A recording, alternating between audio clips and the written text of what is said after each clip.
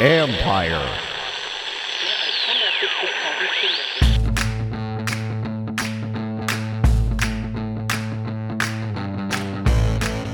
Hello and welcome to my podcast. Do me a favor and subscribe to the John Keim Report wherever you get your podcasts.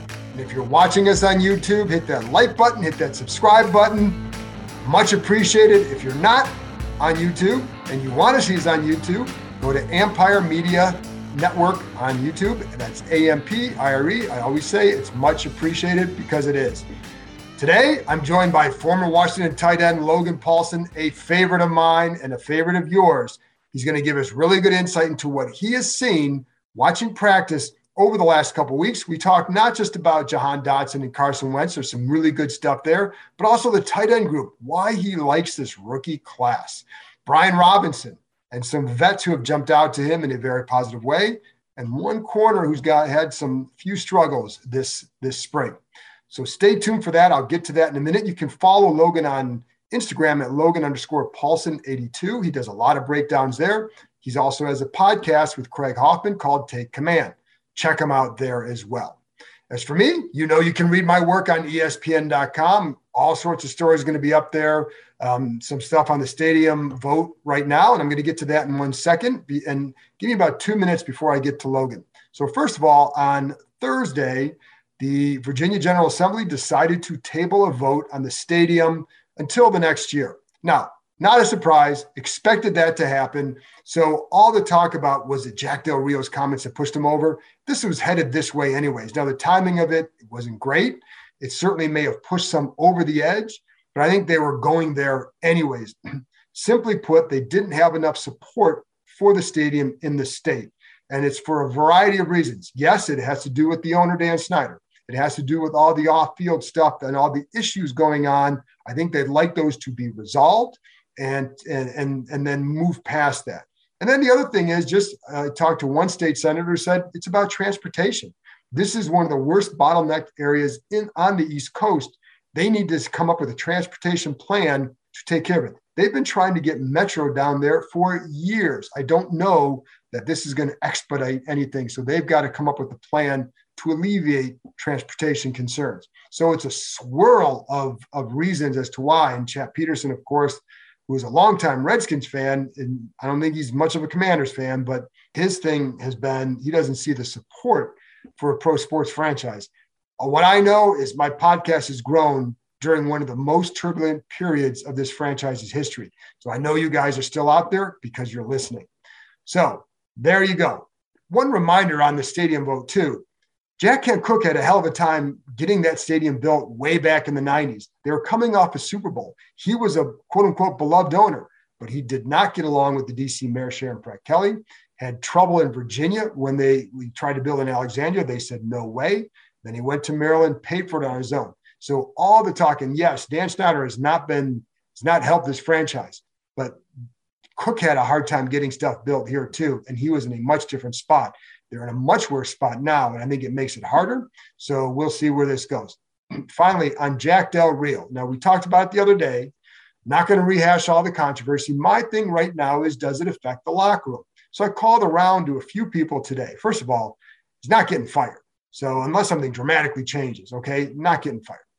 Secondly, as far as like how it plays in the locker room, you heard what John Allen said, and that's the sentiment I've gotten from a lot of people. They don't care what somebody thinks. They just want to know, can you make me better? Can you help me on the field? Are you working hard? As long as that's the case, it's not going to be an issue. The issue will come in if they start to struggle or he's inflexible with certain things. And that's one of the knocks that has been on Jack Del Rio over the years is, does the ego get in the way? And I think that's something more so than what he said or tweeted, et cetera. I talked to multiple people about this. Now, I'm sure there's going to be some guys who are going to be bothered by it, but I don't think it's going to be an issue, okay? So, and I talked to Logan about this in a minute from a locker room perspective, not about whether he's right or wrong. That's for anybody else to decide, and it's his opinion, but just the impact in the locker room. So right now, I don't see that based on what I've heard from people, either people close to players And the players tell these guys a lot of things. So that's why I feel comfortable saying that I don't know they see it. In fact, I had one guy tell me that's Chase Young's guy, loves Jack Del Rio. So there you go. Where it goes from here, who knows? But that's what I know right now. So that's enough from me. Let's get to my conversation with former Washington tight end Logan Paulsen. Logan, I finally had a chance to get out and watch some practice so we can finally talk some ball from based on what I've seen as well. And one of the guys that I want to get to is Jahan Dotson, because it takes one time watching him to realize this kid could be really good.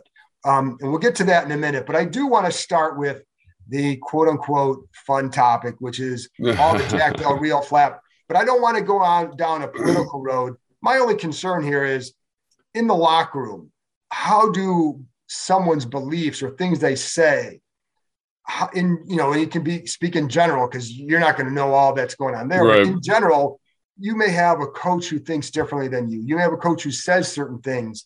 How does that stuff play out in the locker room? Can it affect a locker room? Yeah. I was talking to my wife about this last night because, it's such a different time than it was, but I will say, like, in my experience, and I can only speak on my experience, which is 10 years with a whole bunch of different teams and a whole bunch of different time periods. Like I got to be in San Francisco right after Colin Kaepernick was there. I got to be in Atlanta, which is a very progressive kind of forward thinking organization with regards to like social justice and things like that. And I will say that the locker room traditionally is very apolitical. You know what I mean? Like everyone has their beliefs, right? They have their, you're bringing guys in from all over the country, like inner city kids, rural country kids. And it's kind of a melding of cultures and melding of the minds. And for the most part, it tends to be very apolitical. Like at lunch, you might have a conversation about who the next president's going to be or whatever, and it gets a little bit heated. But for whatever reason, and I don't know why this is, maybe it's the common goal of like beating the opponent the next week. For whatever reason, that always just kind of gets quashed and gets washed under the rug. There's people on the team, there's people on the team now with the Commanders that have very kind of extreme beliefs, right and left leaning, and there's never any friction or any reported friction about those interactions. So usually those things are pretty calm. I think this is a little bit unique because it is a coordinator, right?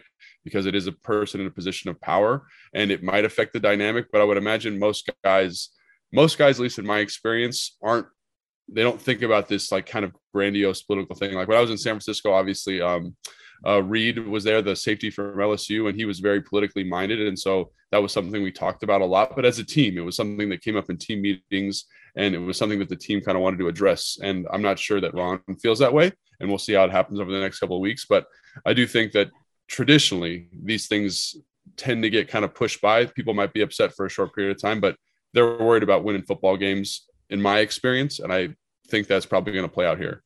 Well, that's what John Allen told JP Finley, that he just wants a coordinator who's going to work really hard, and whatever they believe because they're allowed to believe it, et cetera. Yeah. Do you think like a guy, like how many players do you think would be comfortable going to somebody in Jack's position to talk to him about this if they indeed had a problem? Yeah, I think that's a really good question, and the answer is I don't know. I'm trying to, when this happened, I try to think back to see if anything there was even a precedent in my career, precedent that I'd heard about for this, and there wasn't really one, right? Obviously, there are coaches who have different beliefs than the players, but usually that's kept pretty quiet. So for a guy to kind of openly express his political position, which could be, an issue with some of the other players on the team, or some of the players on the team, some of the younger players. And I will say this too, it's important to note that the NFL, even in my time period, changed pretty drastically, in terms of players being kind of politically minded. So it wouldn't surprise me if there are people who are upset by this and want to talk to Jack. I think it just depends on their level on the team, quite frankly. Like, I don't think a rookie's going to go talk to Jack Del Rio about their political ideologies and their political differences. I don't. But if a guy like John, had wanted to go talk to Jack, or he felt compelled to, I think that would be totally appropriate. You know what I mean? I think he's earned that right. He's earned that opportunity. And I think he has his place in this organization to do that if he wanted to. Same thing with Terry. If Terry felt like the need or compelled to do that, I think that would be totally appropriate. And like, they're both grown men. They can have a conversation about it, and then get back to work, and I think, and I think Jack would respect someone like that coming to him with a differing opinion, for sure. And I wonder too, like if some of those players, they're making so much money, they know like, hey, it gives me some freedom to go then at Right. least talk to you about it. Yeah, I think that's 100% right. Like, money is power in the NFL. The more money you make, the more leeway you have. I like to use this analogy, like the longer leash you have. As a player, like I think about guys like Trent Williams, and like he was off his leash down the block doing whatever he wanted. He could say or do whatever he wanted because he's one of the best players ever at his position, right? And then me, I'm like tied to the stake in the yard, right? The leash is right to my neck. So I could never in my time ever go talk to a coach about anything like this. I would maybe talk to my position coach, and kind of say like, this is how the guys are feeling. And, later in my career, when I was older, like I had a leadership role and, coaches would come ask me and I would give my opinion then, but I never really would have felt comfortable going directly to a coach because my margin for error was so small. So I think, I think back to like guys like London Fletcher, guys like Zoe, guys like Hedrick, guys that were leaders in the locker room when I was young here. I would expect those guys. I would go to those guys and say like, hey man, I don't really feel comfortable with this. And then they would go and handle that. And that's what a well-led team does, is they kind of manage this and they make sure everyone's heard. And that's why having guys in those leadership positions are so important, quite frankly, in the locker room. So again, this is a little unusual to have a coordinator come out and kind of, express such a strong opinion. So it'll be interesting to see how the team handles it, but usually the team is built in a way that it can kind of handle this and it can get communicated well. It's an issue that they got to handle. And it's something that you don't want to be thinking about because all you want to think about is football as a player. Like I'm 100% like my football, when Jack said this, my football kind of PTSD came back and I was like, man, like, why are we talking about this? We should be talking about football, but this is something that the locker room can handle and will handle. And I think the more interesting question is like what Ron does with the whole thing. But in terms of the locker room, I think it'll be okay. And what can he do with it? Like, what do you think? I think that's the $1 million question. That's why that guy gets paid a lot of money to be a leader in this type of situation. And I think it has to be addressed in the locker room. I think it would be appropriate for Ron to kind of bring it up and say, hey, like, this is what we did. This is what Jack said. This is what Jack said as an apology. If you have anything you'd like to say to Jack, like maybe set a time aside and go talk to Jack about it specifically, but from this time to this time, like we're talking about football and we're here to win games and we're here to win a Super Bowl or we're here to win a playoff game, whatever his goal is for the 2022 season. And then just make sure the players have an opportunity to express themselves if they do have some kind of discontent, and make sure they can do it in a professional manner. Because, as much as people want to think of the NFL as the Wild West, it is a professional environment, and just making sure people have a platform to be heard. Because if something festers like that and there's like some malcontent, I think that just leads to bad things down the road, And my other big thing with it too, and again, everybody's got freedom of speech, whatever. Yeah. But it's creating another headline for this franchise that didn't need another headline. I think that's probably the most frustrating thing. Like, as much as like maybe I didn't have the best ending experience here in Washington, like this place will always have a special place in my heart as a player. My family lives here, right? We love it. Our kids are growing up here, all that kind of thing. And I can't tell you over the years, like I've had hundreds of fans come up to me and said, I've been a lifelong fan. We're just waiting for him to turn the corner. And through OTAs, like we'll talk about this in a second, like there has been a lot of things to be excited about. Yeah. The quarterbacks look good. Your first round draft picks look good. All of your draft picks have looked good. You're getting development, from second year guys. It's like, this is positive football conversation that all of a sudden is kind of sidetracked by things unrelated to football. And I think that's the thing that's really frustrating about it is like this team, at least in my time covering and playing for the team, has always got something kind of swirling around. And this will probably just be a little speed bump, I think, in the grand scheme of, Washington football controversy, unfortunately. But, it is something that has to be talked about, because it is an important issue. Right. And again, my point of view is always, my job here is to talk about how it could impact this team, right. Not about political persuasion, anything like that. People right. can choose what they want to do and all that, but it's only the impact there. And that's why I want to ask you about that. But let's get to the field, because I think that's what people still wanted to hear about. And, you bring up, let's start with the quarterback. Always a good place to start. One of the things that, first of all, we know that he has a big arm, right? Carson Wentz has a big arm. That's not a surprise to see that. One thing that Ron has talked about too is that he's like, Carson's very hard on himself. And he's like, he'll hear he'll hear him talking, he'll turn around. It's like it's Carson mumbling to himself about something he should have done on a particular play. So like those are little things that you start to see. But what are some things that you see that say, okay, this could work because? Yeah, so I think the first thing you got to talk about is the arm strength. And like, just when you compare Wentz to Heinicke on throw to throw basis, like you just see what it does for the offense. Like and Heinicke's had a very solid OTA period, right? He has a mastery of the offense. He's making the correct reads, like all of those things. But I think every day there's a throw. Like, 3 days ago, Diami's running a seam up the sideline and Heinicke throws it. It's the right read. Diami's got a step and the ball kind of flutters and dives inside, right? And like the very next play, Jahan runs a post and Carson makes a throw that only like 5 dudes in the NFL can make. And you say like, that's the difference in the offense, right? And then, so obviously there's the physical capability that Carson has, and everyone's talked about that. That's been well documented. That's why they brought him here. I think, Ron talked a lot about fit, and you understand why they like the fit here so much because of that physical skill set. But then 2 days ago, there's a dig on the left side of the offensive formation, and they're in quarters coverage, right? And so Carson looks to the dig and then shuffles his feet and then throws the post over the top. And just like the subtle eye manipulation of the defense there to manufacture that big play, I think speaks to the skill set of a gentleman who's been around the NFL for a long time. Now his career has been up and down, and that's been well documented as well. But he obviously has kind of that skill set, that vision, that kind of second level thinking for the position, which I think is extremely valuable. Now, like the negative speak about himself, I think is indicative of some confidence issues, maybe that's the thing I'm most concerned about with him. Because like when you watch practice, you're like, he's got everything you want. He's big, he's physical, he's kept the ball a couple times on some zone reads and RPO stuff. That's where the defender's got his hands up. He's had a run, and you see a big athletic dude. And even though he's not maybe the athlete he was when he was drafted, he's very, very skilled. So, just in terms of what it does for the offense, like this offense all of a sudden looks like, this is going to sound maybe harsh, but looks like an NFL offense, right? Every throw, the field is open to him. And I think that's something that gets me super excited. And again, there's the psychological element of playing the quarterback position, but I think he just brings so much to the table, and he makes this offense so much better. And he also one of the things he talked about too the other day, he said that there are times when he looks back on his career too, where he was running more early in his career. He kind of wants to get away from that. And, sure. And out here, you're not going to see him run a whole lot. You shouldn't see him run a whole lot, but you do see him using some of that mobility. I think there was a play yesterday where kind of gets out of something. And he's able to kind of, different arm slot, makes a nice completion to the back.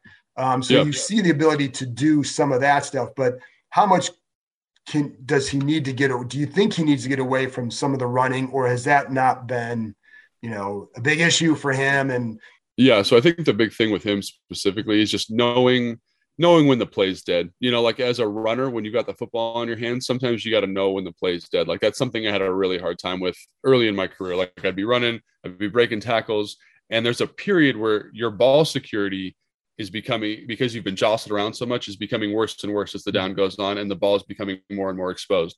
And so I remember I had a conversation with my coach. He's like, sometimes like the ball is the most important thing. Sometimes you just got to get down. And so sometimes when I see Carson Wentz, I feel like he doesn't always understand that sometimes it's better just to take a bad play instead of making that bad play worse. And one of the features of his bad plays is when he starts trying to extend plays, outrun defensive linemen, and really try to manufacture that big throw, that big play, that wow moment. And he can do it, but you don't need to do it all the time. You need to be more selective about when that happens. So I think that's something that I want to keep an eye on for him, is just how is he managing that kind of hero ball element? I'm sure that term's been thrown around a lot on this show. And that's something it's because it's important. It's a characteristic it's a negative characteristic of his game that he got away with early in his career, and it kind of bred confidence. Another analogy is like that running back who's always looking for the home run shot. Like that is not effective running back play. Sometimes you just got to cram it in there and take the cloud of dust and live to play another down instead of taking a 5-yard loss. That's something that he needs to learn how to do. And I think if you look back on his plays from last year and the year before, those plays were caused oftentimes by him trying to extend the play, be a runner, when he should just throw the ball away and live to play the next down. So the other spot before I get to Dotson, because so much has been talked about with Dotson too, but guys like the young tight ends, not just Cole Turner, but the young tight ends. You seem to be pretty high on that group. Just what are you seeing? Yeah, I think the thing with the group is like, as an evaluator of football, like there's certain physical characteristics you look for, right? Like in the draft, you're like, oh, is he this height? Is he this weight? Is his speed good? And for whatever reason, they've been able to find people who are excellent in all of those measurables. 3 guys: Cole Turner, Curtis Hodges, and Armani Rogers, I think is his name.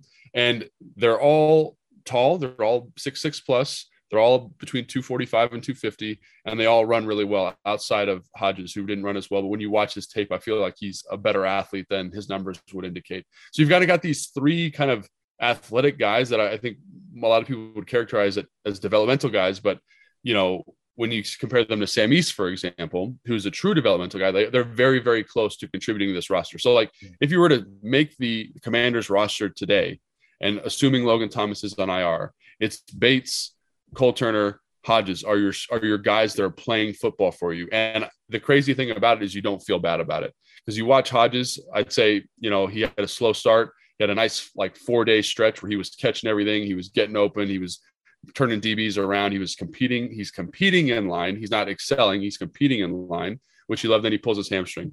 Cole Turner, again, we've talked about this a lot. You see the suddenness. You see his leg strength when he has to make kind of a speed cut. He can just throw his foot in the ground, which is an unusual characteristic for a guy who's 6'6" and a half. And then you see the catch radius.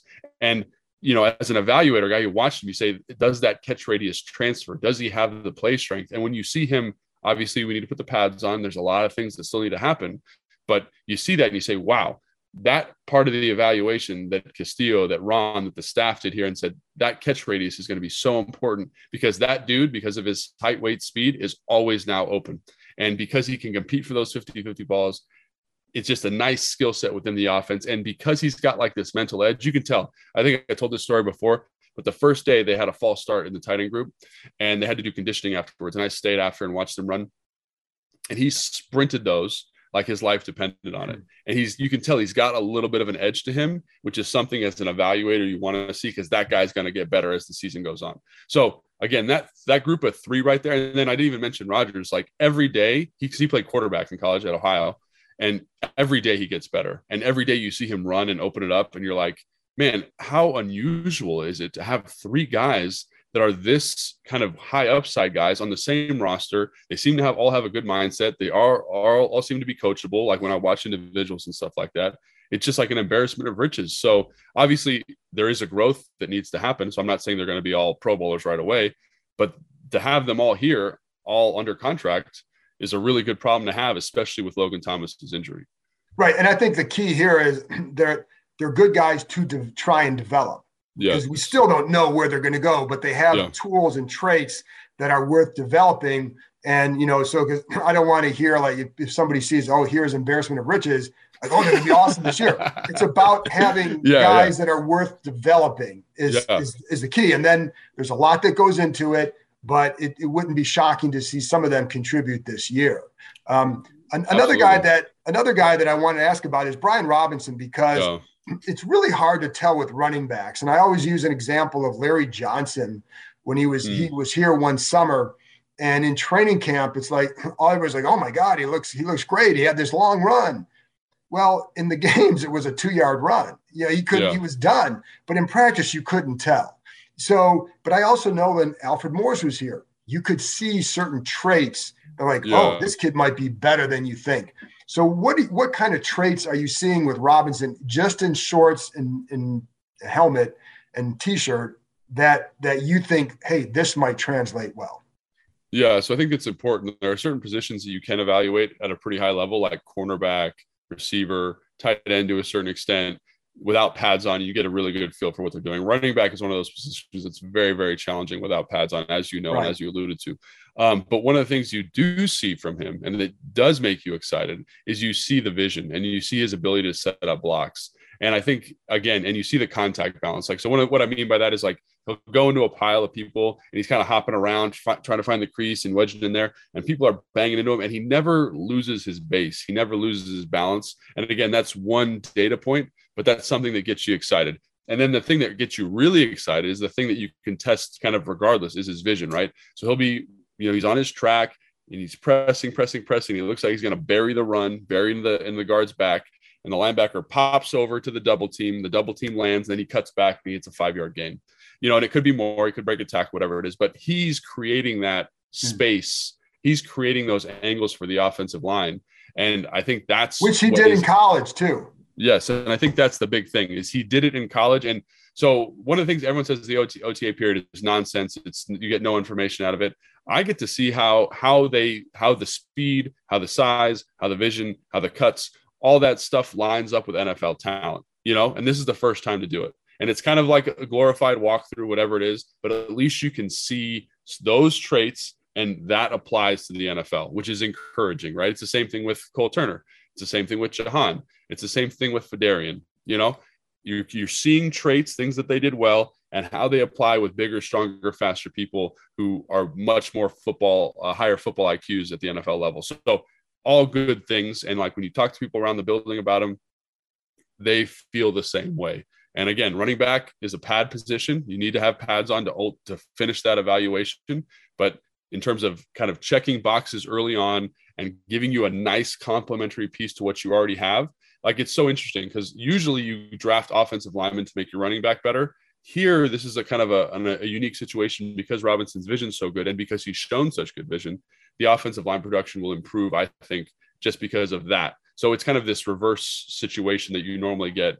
Offensive line helping back? No, back helping the offensive line. Let's go to the defense real quick. Fedarian Mathis, but also Fedarian Mathis combined with Jamin Davis, Cole Holcomb. Yeah, so I think that I'm really glad you made that comparison because Fedarian, obviously the first couple of days, I think it was a little fast for him. I think when you're going against a guy like Cosme, who has like the highest RAS score since Taylor Lewan, that's a new thing to see. And he had a hard time. But then as the camp days went on, you saw him kind of using some of that length, getting in the position, backdooring double teams, doing sneaky kind of vet stuff and stuff that you saw in college and applying it to here. And then every day that he got better, it was crazy to see Holcomb and Jamin got more productive. And I think Holcomb has just been everyone wants to say, is he ready to play? Mike, to me, he's the most he's going to be a good player this year. Is he going to be the highest graded PFF linebacker? No. But is he going to be good? Is he going to be solid? Can he get you lined up? Is he physical? Is he fast? Yes. And I think with a piece like Fedarian, Duran, when he comes back, I think he's going to have a really productive year. And then I think you mentioned Jamin. Like Jamin's play, he's not in as much because they're running like 5 downs. They're running some Buffalo nickel variations. They're running dime variations. And he's kind of the sub piece in that. But when he is in, you see a guy who's just much more confident to the football. Like now he still needs to take on blocks. He still needs to, work on his vision at times. Still needs to work on his tackling. But in terms of a guy who's playing more confident and playing faster, which is the main thing with him, dude runs a 4.4. Let's see the 4.4. Right. You're starting to see the 4.4 come along a little bit more. You're starting to see him run by guys to the football. You're starting to see him peel double teams to his gap quickly and effectively. And those are all very, very healthy signs. Now, again, linebackers, much like running back, you need shoulder pads on to ultimately get that out. But I like to see that the mental processes are progressing for him because that is a really good sign that his physical play will also follow. Let's secondary. Benjamin St. Juste to me jumped out. We've talked about him, but and we talked about him. And I could see what you're talking about. And I think they have been really pleased with his play inside. What's been your take on him? Why why is he playing like this? Right. Again, it's June. So I don't want people to go crazy, but again, traits that you're seeing. So what traits are you seeing from him that have let him have a good spring? Well, I think the thing is that you see a lot of what got you excited last year, and it's a guy who plays with very patient feet and has excellent arm length. And so he's a very tough matchup for receivers. That arm length is a huge deal too, by the way. And I know, I hear it from people here too. Yeah. And you can just see Jahan, for example, has looked absolutely phenomenal. He's turning DBs around. He's creating great separation. He's challenging guys. And then in the slot, which is where they thought he was going to be kind of excelling, he's matching up with Benjamin St. Juste, and Benjamin St. Juste is he's so patient with his feet and he's got such long arms. Jahan is getting open, but it's so late in the down because he's got to fight with these long arms and work. that it's not a win. You know what I mean? Even though it's a late win, it's not a win because it's not Right. the timing of the play.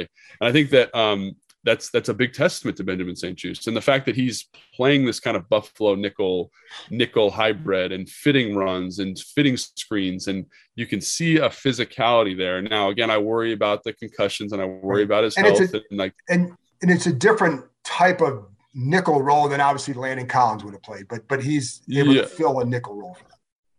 Yeah, and I think like that's the thing. People think, oh, Buffalo nickel's this unique thing. It's just a difference in personnel, really. It's just finding a guy who you feel comfortable playing nickel versus base, like so, versus two tight ends or versus a tight end and a fullback, a guy that can keep you nickel personnel on the field, and that's Landon, right? So I'm not sure if Benjamin St-Juste is going to be that nickel, but it's the same position. The responsibilities are very similar.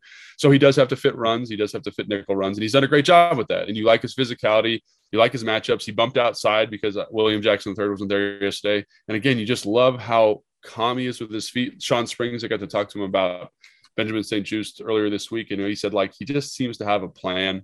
He's not flummoxed. Like when you compare him to other corners on the roster, the other corners are anxious. You can see the tension in their body, and there's not that with him, which means he's confident. He knows what he's doing, and he's just playing at a high level. So, obviously, like you said, it's very early in the offseason, but cornerback is a position that lends itself to early evaluation because it's athletically based. And obviously there's a physical element too, like Troy Apke, Exhibit A, right? But I think it's important to kind of to give him his due, right? Because he's done a really nice job. And he's had some busts at the nickel, which is tough because like Scott Turner's done a great job of kind of formationally challenging rules within the defense. But again, just from like a down-to-down consistency, like him and Kendall Fuller have just been doing an outstanding job in terms of cornerbacks. I love Kendall Fuller, and I always have, because I always think he's a smart player. Yeah, I know he's not hasn't been a Pro Bowl corner. I just like him and his approach. But the other corner, William Jackson, struggled at times last year. What have you seen? I don't like talking badly about people, but he has had, I think he's struggled a little bit, like just to put it as succinctly as possible. Like he's struggled a little bit. And, just like yesterday, seeing Benjamin St-Juste kind of take over for William Jackson III, who was absent yesterday or wasn't practicing yesterday. And you just saw how not easy he made it look, but he was just much more in control. And I think obviously you see the physical skills that William Jackson III has. You see his length, you see his size, you see his speed at times, but also like he doesn't always put himself in the best position pre-snap to, so let's say they're playing quarters and it's a tight split, right? Like you want to kind of leverage outside the receiver, quite frankly, so that you can funnel into the to the safeties and the linebacker and use your help. But he's playing that guy head up for some reason. So Dyami's able to outside release, sell the post, and break out against bad leverage. And that all stemmed from pre-snap stuff. And then he bumps out to full width. His leverage should change because he wants to force him to the sideline in quarters. Traditionally, I don't know exactly the technique they're coaching, but I'm just assuming, right? And then he doesn't do that. He lines up head up or lines up outside. And he just, again, like I think that kind of correction would be very beneficial for just making him play with a little bit more consistency, because you see the tools are there, but you got to put yourself in a good position with pre-staff stuff. And I think that's something Sean Springs harped on when we went out and watched practice. And I agree with that. I agree with that 100%. So speaking of a guy with a plan, I'm getting him to Dotson, and I don't want to gush too much about a kid who hasn't played yet. Yeah. I just like what I've seen. And the thing is, the more you watch him on film, you see the subtle movements. It's not just the big catches and the wide catch radius, which is the buzzword for this year. So what are some of the subtle things that you've seen in his game that might be more than what a typical rookie would show? Yeah. So I think there's like this notion that people, they go on Instagram and they watch everyone working these like crazy cone drills and double sticks and like these really sudden movements. And they say that is what a receiver is. And that's a big part of playing receiver, no doubt. Like, Wes Welker, Danny Amendola, all those guys that made a living being excellent in that short area space. But there's also this thing like route stems, which take a little bit longer and are a little bit more subtle, and they show a comprehensive understanding of coverage. And it's something I've missed on my evaluation in the past, and I've kicking myself now. But one of the things when you watch Shahan in college is he did that. So like just an example against Maryland, like we were talking about this the other day, he's running a post in the red zone and it's cover 3 and the corner has outside leverage. So he stems inside, the corner matches the inside stem, and then he bursts past the corner to the outside toward the sideline, gets in the corner's blind spot. The corner turns like he's running a go, and then he breaks across his face. There was no double stick. There was nothing sudden there. He just understood what the corner had to do and how to kind of attack the corner's responsibilities. And so you say, well, that's great in college because they run like 4 coverages a game. So, but can he do that in the NFL? And this team runs a lot of variations of very comparable coverages, and everyone's rules kind of shift, and they shift post snap, which makes things really, really tough on quarterbacks and receivers to make these side adjustments. And Jahan has just every single day shown a very high level of understanding of how to beat these guys. Like, second day of OTAs, Bobby McCain's got a man-to-man in the slot. He stems in like he's running across the field, stems vertical, Bobby backs up. He double sticks like he's running a dig. Bobby breaks on the dig and he breaks out for an easy out. And like he's playing chess when everybody else at the receiver position right now is playing checkers, right? I think another play that comes to mind is he had a post. I think it was 2 days ago where or a big out. So he's running vertical. He sells the post. He breaks it back out and leaves Kendall Fuller on the post. Next day he comes in, he runs the thing to the post, and you're like, okay, he's running the post again. And Kendall Fuller's not a dummy, so he sits down because he's playing the out. Jahan stutters his feet like he's running an out.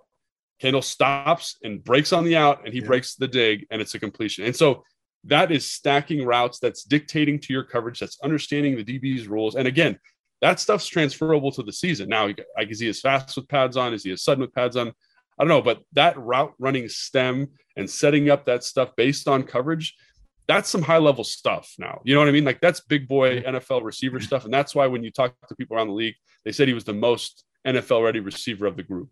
And that's why I liked him more than like a guy like Olave, for example. Yeah, no, I have really enjoyed what I've seen of him so far, and then going back and watching him. And like even there, like I feel like he's got a plan, and I feel like he attacks their leverage and knows how. And he knew that Kendall was going to react their way, which is why he did that. But we only have about 2 minutes left or so. So I do want to get like, who is a veteran maybe that has emerged in your eyes in a pleasant way that you say, okay, I've now got to pay more attention to him in August? Yeah. So I think this is going to maybe a cop out, but the guy that's been the best, and I think has kind of positioned himself for a big year this year is Cam Curl. I knew you were going to say that. Yeah. He just looks ready, like his eyes on screens, his eyes on play pass. He's in coverages. Like, I think he's, like every safety here is compared to Sean Springs, or not Sean Springs. Sean Taylor. Yeah. Sean Taylor.